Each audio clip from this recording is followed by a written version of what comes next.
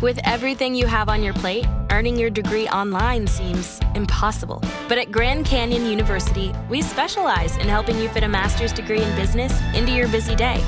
Your graduation team, led by your own GCU counselor, provides you with the personal support you need to succeed. Achieve your goals with a plan and team behind you. Find your purpose at Grand Canyon University. Visit gcu.edu. I'm Saleha Mohsen, and I've covered economic policy for years and reported on how it impacts people across the United States. In 2016, I saw how voters were leaning towards Trump and how so many Americans felt misunderstood by Washington. So I started The Big Take DC. We dig into how money, politics, and power shape government and the consequences for voters. With new episodes every Thursday, you can listen to The Big Take DC on the iHeartRadio app, Apple Podcasts, or wherever you get your podcasts. The Big Take from Bloomberg News brings you what's shaping the world's economies with the smartest and best-informed business reporters around the world.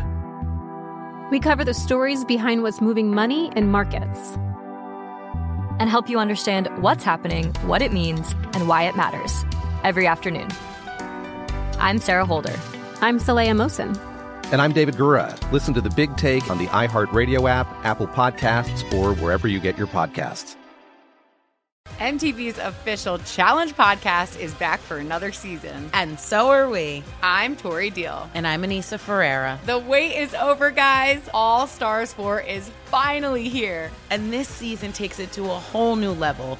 Old school legends, modern power players, and ex-lovers are all competing in Cape Town, South Africa for the prize of $300,000. And we're going to be right here along with you fans, covering every episode on the podcast. Listen to MTV's official Challenge podcast on the iHeartRadio app, Apple Podcasts, or wherever you get your podcasts. Hi, I'm Molly Jong-Fast, and this is Fast Politics, where we discuss the top political headlines with some of today's best minds. We're on vacation this week, but that doesn't mean we don't have an amazing show for you today. The Washington Post's Metropolis blog, Gillian Brockell, talks to us about the history of strikes. But first, we have Marjorie Stoneman Douglas High School shooting survivor David Hogg on his new organization, which is dedicated to electing more people to state legislature and Congress. Welcome to Fast Politics, David Hogg. Thank you for having me. So talk to us about what you're working on.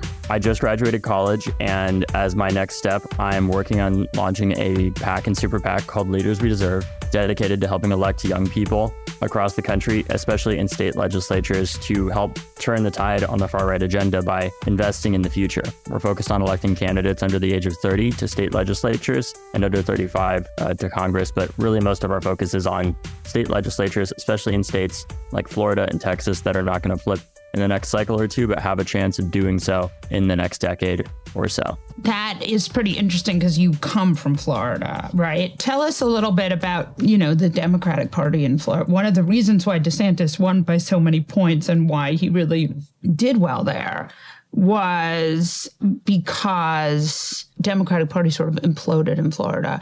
So I'm wondering if you could talk a little bit about that and how what you're doing dovetails there. I've been involved since I was 17 years old, which was, just basically five and a half years ago. So I can't talk to the specifics of the internal politics that happened pre-2018 within the Florida Party, obviously. But I do know, regardless of whatever's going on, no matter how strong or weak a party is in any state, the best solution all around, I would believe, is investing in the future with some of these really young, charismatic young people across the state.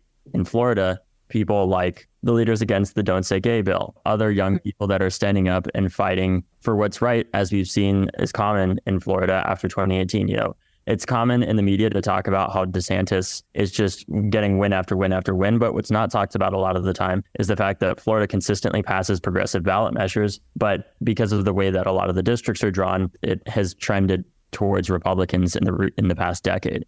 But I don't think that that's necessarily something that's going to last forever. I think what's part of DeSantis's wins are the fact that there is an aging population that is retiring and moving to Florida that even when they were my age, were already more conservative than my generation is. And they've only become so since they've gotten older.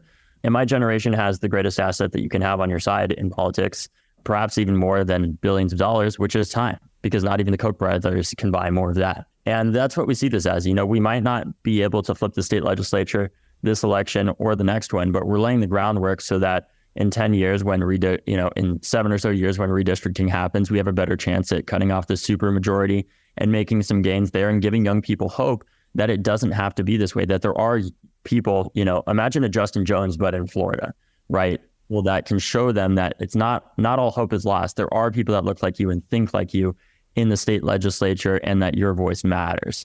And that's kind of what we see this as a way of investing in the future and taking from the recent movements of the past 5 years. For every year of Trump's presidency, he was so incompetent that there was a new chapter of several social movements that was born, from the women's movement to March for Our Lives to the Sunrise Movement to the movement for Black Lives, right?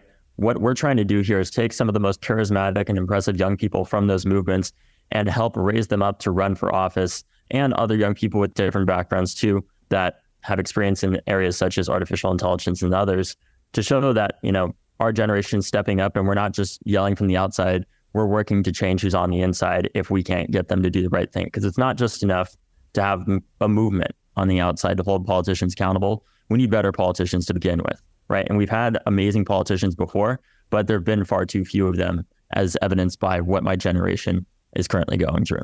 Right. As we look at Florida and we look at this idea of a kind of more progressive state leaders, what kind of races are you looking at? Yeah, so the races that we're targeting, I want to be very clear, we're not here to challenge incumbent Democrats by any means whatsoever.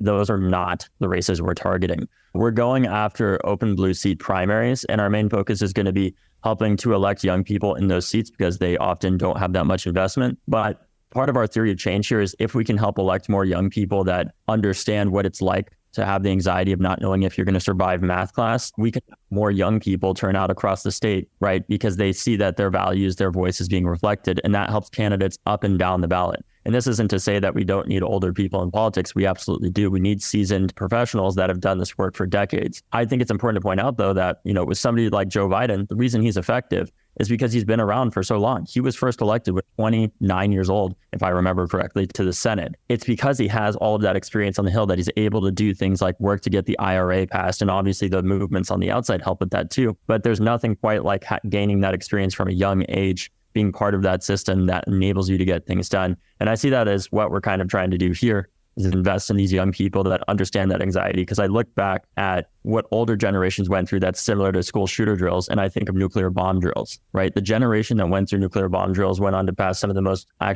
comprehensive arms reduction treaties in human history. And I believe it's going to take our generation coming into politics that understands that anxiety to do a similar thing, working hand in hand with the older leaders to be mentored and learn from them. There was some good gun legislation passed after Marjory Stoneman Douglas. Can you talk about that? Yeah. So after the shooting at my high school, Marjory Stoneman Douglas High School, a lot of people said, it's great you young people care, but this is Florida. Nothing's going to change here. It doesn't matter how angry you are. It doesn't matter how tragic what happened is. It's not going to change. And I think it honestly is a consequence of just us, frankly, not knowing that much about the real political climate in Florida at the time. We just didn't care. We said, whatever, we're still going to try. And we showed up working with our younger state legislators like Lauren Book, Carlos Guillermo Smith, Anna Escamani, and so many others. Well, Anna was elected in 2018, but many others at the time that worked with young people after Parkland to give us a voice in Tallahassee, that we were able to change laws because young people showed up in Tallahassee demanding action and older people showed up with us, but obviously centering the power of those young people and the innocence that they represent, I think helped to push the Florida state legislature. And although they didn't ban assault weapons, which is a major part of what we wanted, they did raise the age to buy a gun in the state of Florida to 21. And they also passed a law that would enable somebody who is a risk to themselves or others to be disarmed, which has been used over 6,000 times since Parkland. And mind you, a Republican state legislature passed that, right? It shows the power of these young people to show up. Why do you think that Republicans, they don't see this coming, right? I mean, I think about, I'm a little older than you are. sadly for me. And I didn't have lockdown drills growing up, but your generation is clearly so traumatized by these lockdown drills. Can you talk about that? Yeah, I mean, my generation is very traumatized by these lockdown drills. I mean, we have the daily anxiety of going to school, and high schoolers every day wonder whether or not they're going to survive math class, but it's also elementary schoolers, that are asking when they're told that there's going to be, they come up with different ways from what I've heard of describing to elementary schoolers when they go through an active shooter drill. They'll say it's something like a scary bear or a monster that they're trying to hide from to try to make it less scary to the children. But eventually they end up growing up, and as they get older, they learn what that is. And it's an incredible amount of anxiety. When I talk to John Delvalope, who's one of the leading youth pollsters who works at Harvard, he's one of the lead pollsters in the country. He's a friend of mine too. And I ask him, I've known him for almost basically since right after Parkland. And I asked him, what is the difference between our generation and many generations that have come before us in terms of our attitudes toward politics and our view of the world? One of the craziest things that he said to me was that young people have described to him in these focus groups, high schoolers have said, the anxiety that adults feel every day, probably by paying taxes or paying bills or whatever it is, how it's just lingering in the back of your mind, it's always there that you're thinking about it. That's what it's like for young people to think about potential school shooters coming into their school. It is a constant thought every single day, and anxiety that they have. And it's not like of course they're very scared, but it's obviously not an immediate threat to them because they know that it's likely not going to happen at their school, statistically speaking, but it's still an anxiety that they have every day. It's also about the long-term fear that young people have of the future. I mean, we live this is going to be the coolest summer for the rest of our lives. That is bringing anxiety to our generation, not to mention the economic pressure that we're under still as a result of the failure to fully recover after the 2008 recession, and student debt, and so many other factors that stress out our generation. And it's not to say other generations haven't been through incredibly stressful things. They have. Thankfully, my generation is not going through the Cold War right now, like many others before us did. But we're living through a time with, nonetheless, major challenges ahead.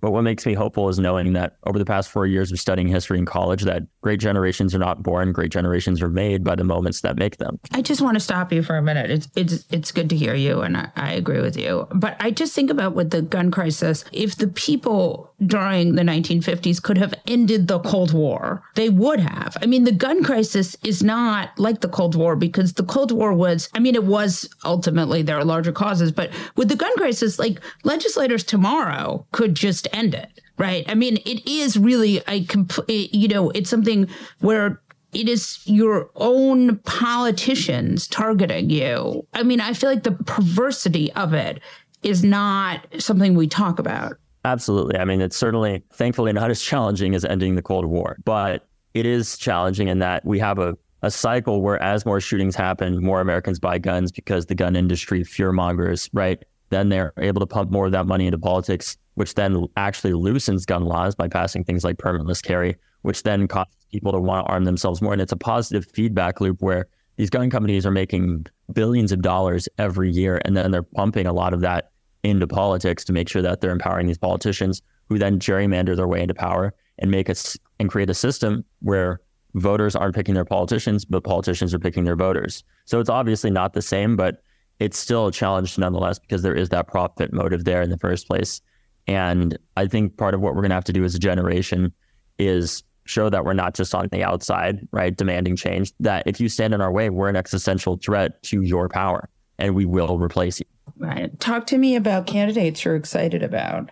Well, obviously, candidates similar to Maxwell Frost are some of the ones that we're excited about. But I think one important point that I forgot to mention earlier is that although our main focus is going to be on these open blue seat primaries, after the primary election in these states where there are young people that are running, such as Jay Schuster, for example, who's a young man, an attorney that is an expert on artificial intelligence, who's running in a very competitive district in South Florida. Candidates like him are the ones that we're excited about, but also looking at other young people in these social movements that can run for office that don't even know that it's a possibility. Or if they do, they think that they have to run for Congress, and that state legislature isn't an option for them. The other thing is that I look at candidates like Nabila Saeed, who have been elected, right, to state legislatures. She's one of the youngest state legislators in Illinois.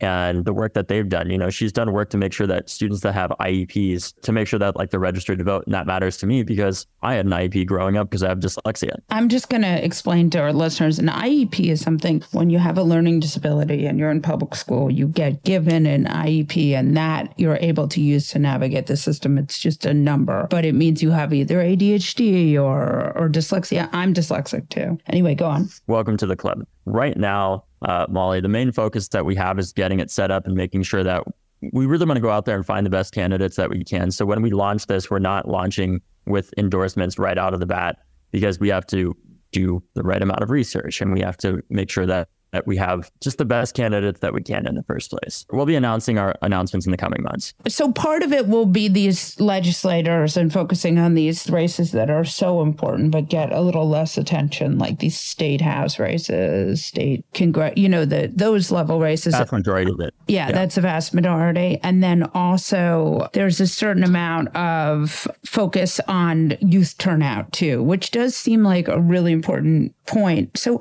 John Delavolpe, who we're both friends with, who is Gen Z. Are you guys Gen Z? Or whatever the youngest generation whisperer is, had these incredible polls, which showed basically that your generation thinks the Republicans are just morons.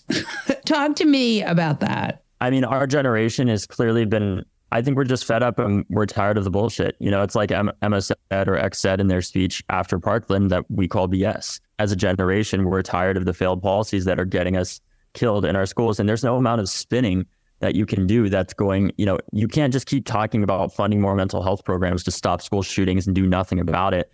And school shootings continue and just act like there's some amount of spinning or framing that you can do politically or a number of consultants you can talk to that is somehow going to make young people not feel the anxiety that they're feeling because school shootings are continuing. It's a similar case with climate change. You can't just keep talking about it and gaslighting an entire series of generations of Americans when every summer it's getting hotter. So for our generation, we're basically seeing I feel like we're really the first generation to see it as a whole, the amount of stuff that has been swept under the rug constantly by Republicans that now there's so much of, they can't keep hiding it over and over. So it's blatantly obvious for us. And an important point about that is in 2022, young people voted again at one of the highest rates in American history, especially in comparison to 2014.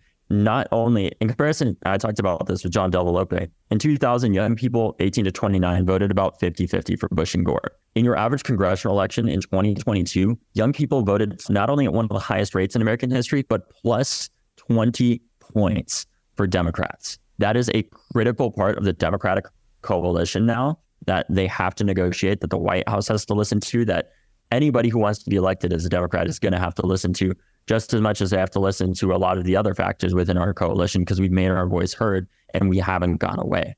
And what makes me excited about that is even when we had both the House, the Senate, and the presidency, well, we still had to deal with the filibuster, but even when we had those three, young people still turned out. And what that's evidence of is we're not just voting against something, we're voting for something. We're voting for a better future where kids are protected in their schools, right? We're voting for a future with an inhabitable planet and for morally just leaders that work to ensure that the interests of the future of the United States are protected and not the short-term interests of the NRA are protected in the first place. Thank you so much, David. I hope you'll come back. Of course. Thank you. When you drive a vehicle so reliable it's backed by a 10-year, 100,000-mile limited warranty, you stop thinking about what you can't do and start doing what you never thought possible. Visit your local Kia dealer today to see what you're capable of in a vehicle that inspires confidence around every corner.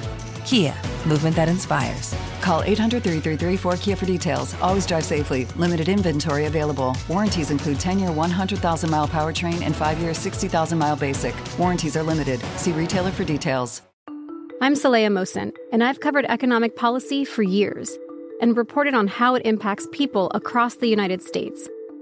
In 2016, I saw how voters were leaning towards Trump and how so many Americans felt misunderstood by Washington.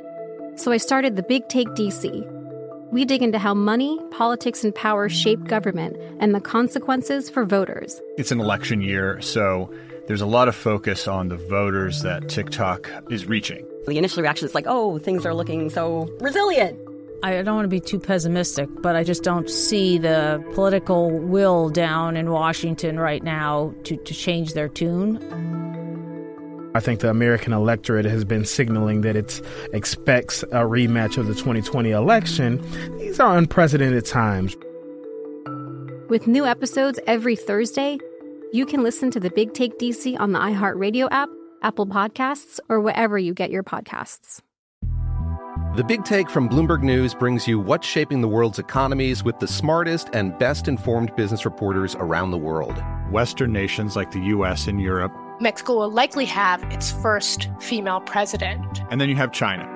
And help you understand what's happening, what it means, and why it matters. He'll get his yo-yos to Europe in time. But the longer this drags on, the more worry he's getting. They knew that they needed to do this as fast as they possibly could to get a drug on the market as fast as they could. I'm David Gura. I'm Sarah Holder. I'm Saleha Mohsen. We cover the stories behind what's moving money and markets. Basically, everyone was expecting, if not a calamity, certainly a recession. But the problem is that paperwork, as our reporting showed, is fake. As someone who's covering the market, I'm often very worried about an imminent collapse. So I'm thinking about it quite often. Listen to The Big Take on the iHeartRadio app, Apple Podcasts, or wherever you get your podcasts. Jon Stewart is back in the host chair at The Daily Show, which means he's also back in our ears on The Daily Show Ears Edition podcast. The Daily Show podcast has everything you need to stay on top of today's news and pop culture. You get hilarious satirical takes on entertainment, politics, sports, and more from Jon and the team of correspondents and contributors. The podcast also has content you can't get anywhere else, like extended interviews and a roundup of the weekly headlines. Listen to The Daily Show, Ears Edition, on the iHeartRadio app, Apple Podcasts, or wherever you get your podcasts. Gillian Brockell writes the Retropolis blog for the Washington Post. Welcome to Fast Politics, Gillian. Thank you, Molly. Long-time listener, first-time caller.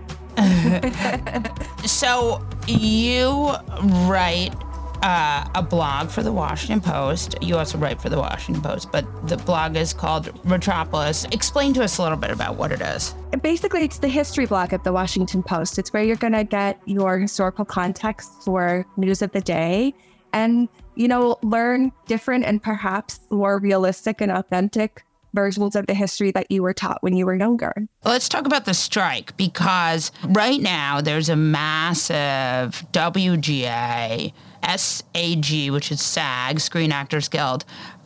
There's a massive strike. The directors made a deal, whatever. Right, but actors can't promote movies. They can't, writers are not writing. Nothing is happening in Hollywood. Tell us about the last time this happened. I was hoping you could talk to us about the one in the 60s. Sure, yeah. In 1960, there was another double strike with the actors and writers. And the issue was really similar. It was about residuals for a new technology.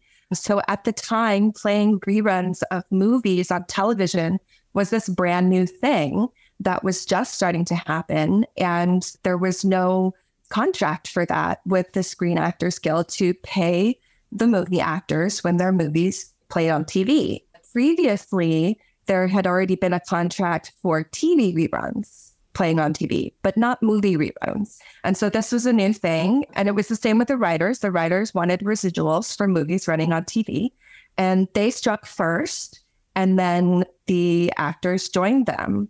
And like in 1960, the writers struck, I think, a total of 21 weeks and the actors for 5 weeks. At the time, though, it wasn't quite as strict as the terms are for the striking workers now. They were still allowed to promote movies and go to award shows.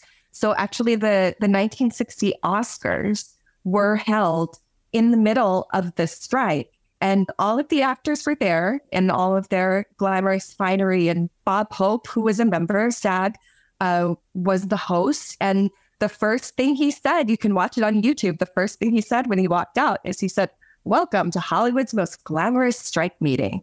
And let's talk about Ronald Reagan was involved in this. Yeah. So Ronald Reagan had been the president of SAG from 1947 to 1952. He was brought in again in late 1959 and in 1960, as sort of a ringer. He had negotiated the contract earlier for TV actors to get residuals on reruns. So he was brought back in to serve a shorter term as president of SAG again, to negotiate with the producers at this time and be involved in this strike. What's weird and what, nobody knew at the time was that Ronald Reagan was also a producer at that point. He had producer credits and really shouldn't have been representing the actors for anything because there was a conflict of interest there. But he just kind of kept it a secret, didn't tell anybody. And they were like, okay. That's very strange. Yeah. Also, Ronald Reagan, this is going to get people crazy, but Ronald Reagan, it really is, wanted to join the Communist Party? According to your grandfather, yes. Yes. According to my grandfather, Ronald Reagan wanted to join the Communist Party. Discuss. Yeah. So in 1938, this is Howard Sachs, your grandfather's story, that in 1938, young Ronald Reagan was new in town in Hollywood, and he did use to describe himself for a long time as a New Deal liberal. According to Howard Sachs, he also wanted to become a communist and was not let in because the communists thought he was too stupid. Yeah, I can't imagine that's true. I mean, I know my grandfather. I can't imagine that. I'm sure they did think Ronald Reagan was stupid, but that may be where it ends. It's quite interesting to talk about this sort of what happened, because, when we think about this strike, there's a lot of talk of AI and things that aren't necessarily relevant to this sort of history. And this actually, they really were striking about a lot of the same stuff, residuals, who makes money, who owns things. It's residuals for a new platform for previously made work. It's really the same thing. And it was the same thing that in the beginning, the producers said, you get nothing. The actors and writers will negotiate. And in the beginning, the producers said, we say you get nothing. In the end, the strikers were successful. They got residuals for movie reruns for movies made after 1960, so after the strike. They also wanted residuals for movies made before 1948. They did not get that, but they did get the start of a pension plan for SAG. And so that was a big concession. Some people were not happy about the contract that ended the strike that Reagan negotiated. One of those is, said to be Bob Hope, was not happy about it. And then later, James Garner, the famous actor, he wrote in his memoir that he was vice president of the Screen Actors Guild at the time. And he said, the only thing I remember is that Ronnie never had an original thought and that we had to tell him what to say. That's no way to run a union, let alone a state or country. But the history of workers' rights, this is what really this strike is about, is how are writers going to be compensated? Are actors going to be compensated? What does that compensation look like? The fight for labor has been really an American, it's been something Americans have been doing for a long time. Talk to me about that. Yeah, since the Industrial Revolution, you have, the start of unions and striking workers. And anybody who wants to get read in on the history of labor in the United States, I can't recommend enough Kim Kelly's book, Fight Like Hell, which came out last year. And it's just terrific and, really just goes over that.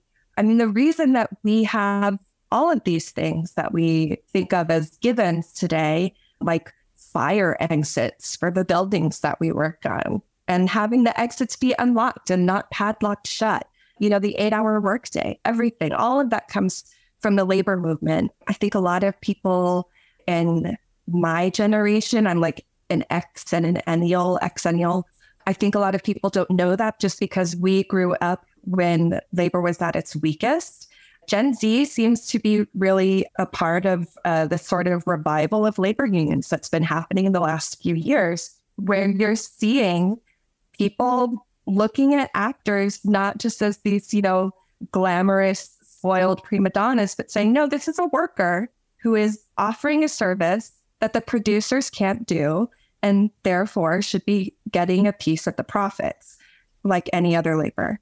Right. I think that I'd love to talk to you a little more about what's happening with labor in this country, because we're seeing from Amazon to Starbucks to the larger ways in which unions were able to fight against wealth inequity. Well, one criticism that people have had of the labor movement, particularly in the United States versus other countries, is that Americans don't have a sense of solidarity the way they might in, say, the UK as workers, because we see ourselves as sort of temporarily poor, or, as like, oh, my big break's going to come tomorrow. The idea that you're a worker, that you are, a member of the working class, we don't have that. We, sort of fed this like American dream, you can make it big. It's just how hard you work sort of thing. And that has really crushed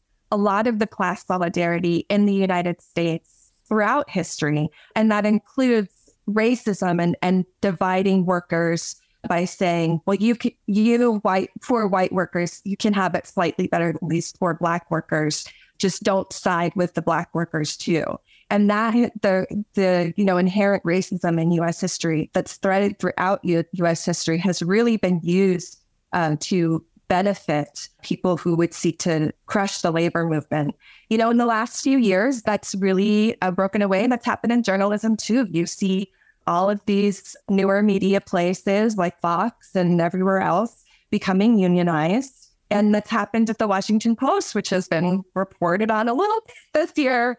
We have, the highest union membership ever in our newsroom right now. And we are negotiating a contract and have been for a year. Will you talk to us about an interesting piece you wrote? So your historical quote turned out to be fake. Sure. It's a problem that many of us have had in our lives. Yeah. The story of a January 6th defendant who had a quote that he used during his federal trial.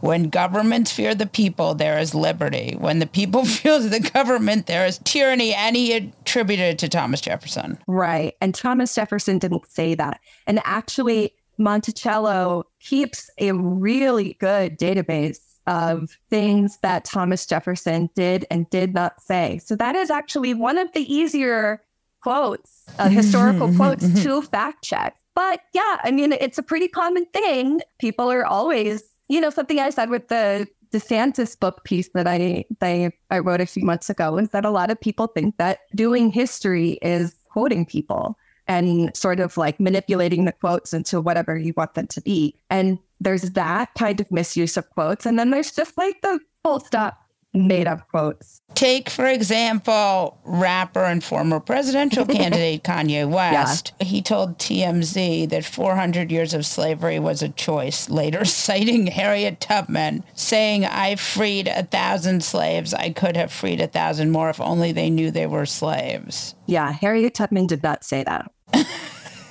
I don't know what to say. Harriet Tubman did not say that. Yeah. Unbelievable. So back to talk about Reagan. So by the time Reagan was president, he had, gone totally conservative. And as people would remember, ended up being one of the more anti-union presidents that we've had. Everyone remembers the air traffic controller strike in 1981. And, his argument there was that these were federal workers and that federal workers are not allowed to strike. It is illegal for a federal worker to strike. And so he, rather than negotiate, gave them 48 hours to go back to their jobs. And the ones that didn't were fired. It was tens of thousands of air traffic controllers. He took a tough stance there, but not all presidents have done that. So there was the biggest illegal wildcat strike in American history was in 1970. It was the Postal Service. More than 210,000 postal workers struck for about 8 days. It completely brought everything in the United States to a standstill. Eventually, the Postmaster General gave them an immediate raise. They ended the strike. Soon, Congress passed another raise. And no one who struck was ever punished, even though that was both an illegal strike and a wildcat strike. They did not have the permission of their union leadership to strike. And they just did it anyway because they said conditions were so bad and they were paid so poorly. And Nixon was president then, and he didn't do anything about it. He didn't hurt them in any way. I mean, there is always this liberal fantasy that Nixon wasn't as bad as Nixon actually was. I'm not saying that, Molly. But in this case, yes, the postal workers who did this illegal wildcat strike were not punished in any way, and they were completely successful in getting what they were asking for. Good for those postal workers. And then Reagan, a decade later says, well, federal workers aren't allowed to strike, therefore they're all fired. I mean, that was sort of a seminal moment in union busting. Absolutely. And I mean, it fits with ultimately a lot of the stuff that Reagan did, though. Again, he did sign this no-fault divorce. When he was governor, that was the first state to approve no-fault divorce, and no-fault divorce led to greater freedom for women and less domestic violence. And it's such a small thing that we don't think of as being as seminal as it was. But I'm curious if you would do 2 seconds on Eugene Debs, because you wrote a piece. And again, we're back to, can a person run for president from a jail cell? Not that Donald Trump is going to jail, though he probably, if he were a normal person, might be. But yes, continue. Yeah, I mean, Trump and Debs' politics could not be any more different. Debs was a union leader and a socialist, but he is the reason that we know that it is legal for someone to run for president, A, while being indicted for a crime, B, in jail. So Eugene V. Debs was jailed in 1920 for speaking out against World War I and continued to run for president from jail and got something, I can't remember, he ran for president 8 times. And so I don't remember if it was that election or another election. But at one point, he got almost 1 million votes. It was a good percentage of the vote. You can run for president from jail. Yes. Nobody knows if you can be president from jail. But hopefully we won't have to find out. People say that history repeats itself, and a lot of historians disagree. And right now, this is something for which there is no historical precedent.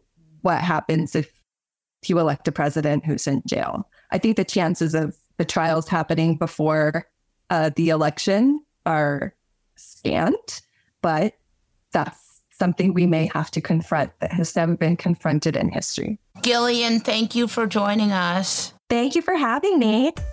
That's it for this episode of Fast Politics. Tune in every Monday, Wednesday, and Friday to hear the best minds in politics make sense of all this chaos. If you enjoyed what you've heard, please send it to a friend and keep the conversation going. And again, thanks for listening. Protect your dream home with American Family Insurance. And you can weather any storm. You'll also save up to 25% by bundling home, auto, and life. American Family Insurance. Get a quote. Find an agent at amfam.com. Products not available in every state. Discounts may not apply to all coverages on an auto or home policy. Discounts do not apply to life insurance policies. Visit amfam.com to learn how discounts may apply to you. American Family Mutual Insurance Company, S.I. and its operating companies, American Family Life Insurance Company, 6000 American Parkway, Madison, Wisconsin. I'm Saleha Mohsen, and I've covered economic policy for years and reported on how it impacts people across the United States. In 2016, I saw how voters were leaning towards Trump and how so many Americans felt misunderstood by Washington. So I started The Big Take DC. We dig into how money, politics, and power shape government and the consequences for voters. With new episodes every Thursday, you can listen to The Big Take DC on the iHeartRadio app, Apple Podcasts, or wherever you get your podcasts. The Big Take from Bloomberg News brings you what's shaping the world's economies with the smartest and best-informed business reporters around the world. We cover the stories behind what's moving money and markets. and help you understand what's happening, what it means, and why it matters every afternoon. I'm Sarah Holder. I'm Saleha Mohsin. And I'm David Gura. Listen to The Big Take on the iHeartRadio app, Apple Podcasts, or wherever you get your podcasts. MTV's official Challenge podcast is back for another season. And so are we. I'm Tori Deal. And I'm Anissa Ferreira. The wait is over, guys. All Stars 4 is finally here. And this season takes it to a whole new level. Old school legends, modern power players, and ex-lovers are all competing in Cape Town, South Africa for the prize of $300,000. And we're going to be right here along with you fans, covering every episode on the podcast. Listen to MTV's official Challenge podcast on the iHeartRadio app, Apple Podcasts, or wherever you get your podcasts.